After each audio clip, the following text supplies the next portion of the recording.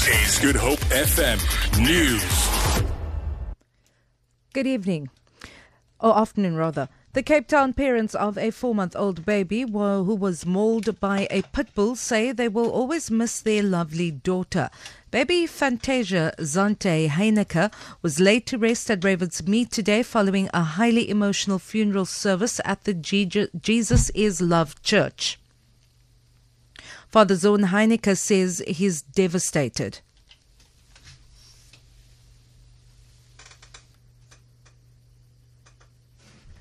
They don't tell me right then, don't want to tell me on the phone. So they tell me I must come to Elsie's River Hospital, and I got there. I didn't even tell me. They just look at me and I started to cry. Heart is broken. The National Sea Rescue Institute has towed a yacht with a crew of 4 to safety after it developed electrical problems at Daya Island off the Gansbaai coast near Hermanus. The yacht Rev de Loon was participating in a race between Simonstown and Mussel Bay when it developed battery problems. The yacht did not suffer any structural damage. NSRI spokesperson Craig Lambanon.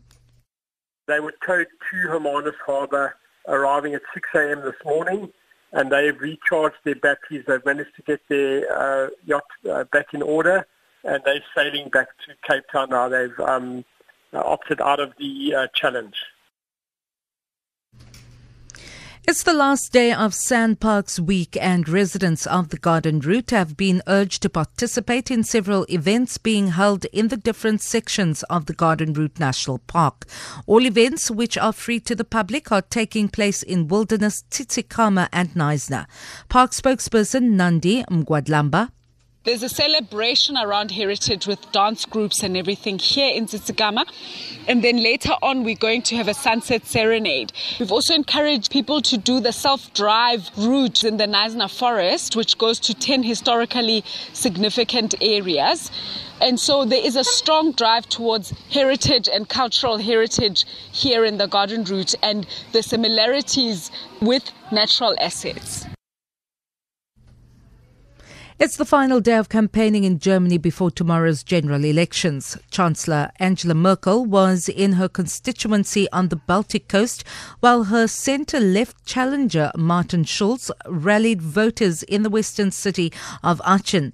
Merkel is seeking a 4th term in office. The BBC's Damien McGuinness reports. Angela Merkel may look like she's staying in office, but no one can predict what sort of government she will lead. Depending on the results, she can either continue with her current partners, the centre-left SPD, or switch to the Green Party or the Free Market Liberals, all of which have very different views on key issues that affect Europe, from migration to Eurozone reform. The results are hard to predict. Many German voters are undecided, and the emergence of the new anti-migrant AfD party, set to enter Parliament for the first time, makes any predictions even harder. For Good Hope FM News, I'm Vanya Kluter-Collison.